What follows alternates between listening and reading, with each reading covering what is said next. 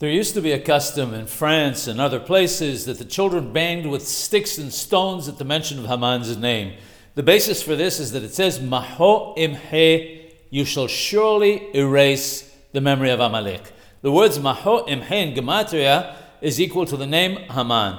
It says further in the Torah, V'haya im ben hakoth harasha, and it shall be if the wicked man deserves to be beaten.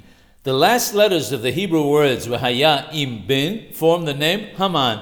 People say that Haman is beaten every year in Gehenna with these beatings. This is the basis of banging one's feet at the mention of the name Haman. In view of the noise that this creates during the reading of the Megillah, it's important for the Hazan to stop reading and to repeat the reading from where the noise started, so that all those gathered can hear every word.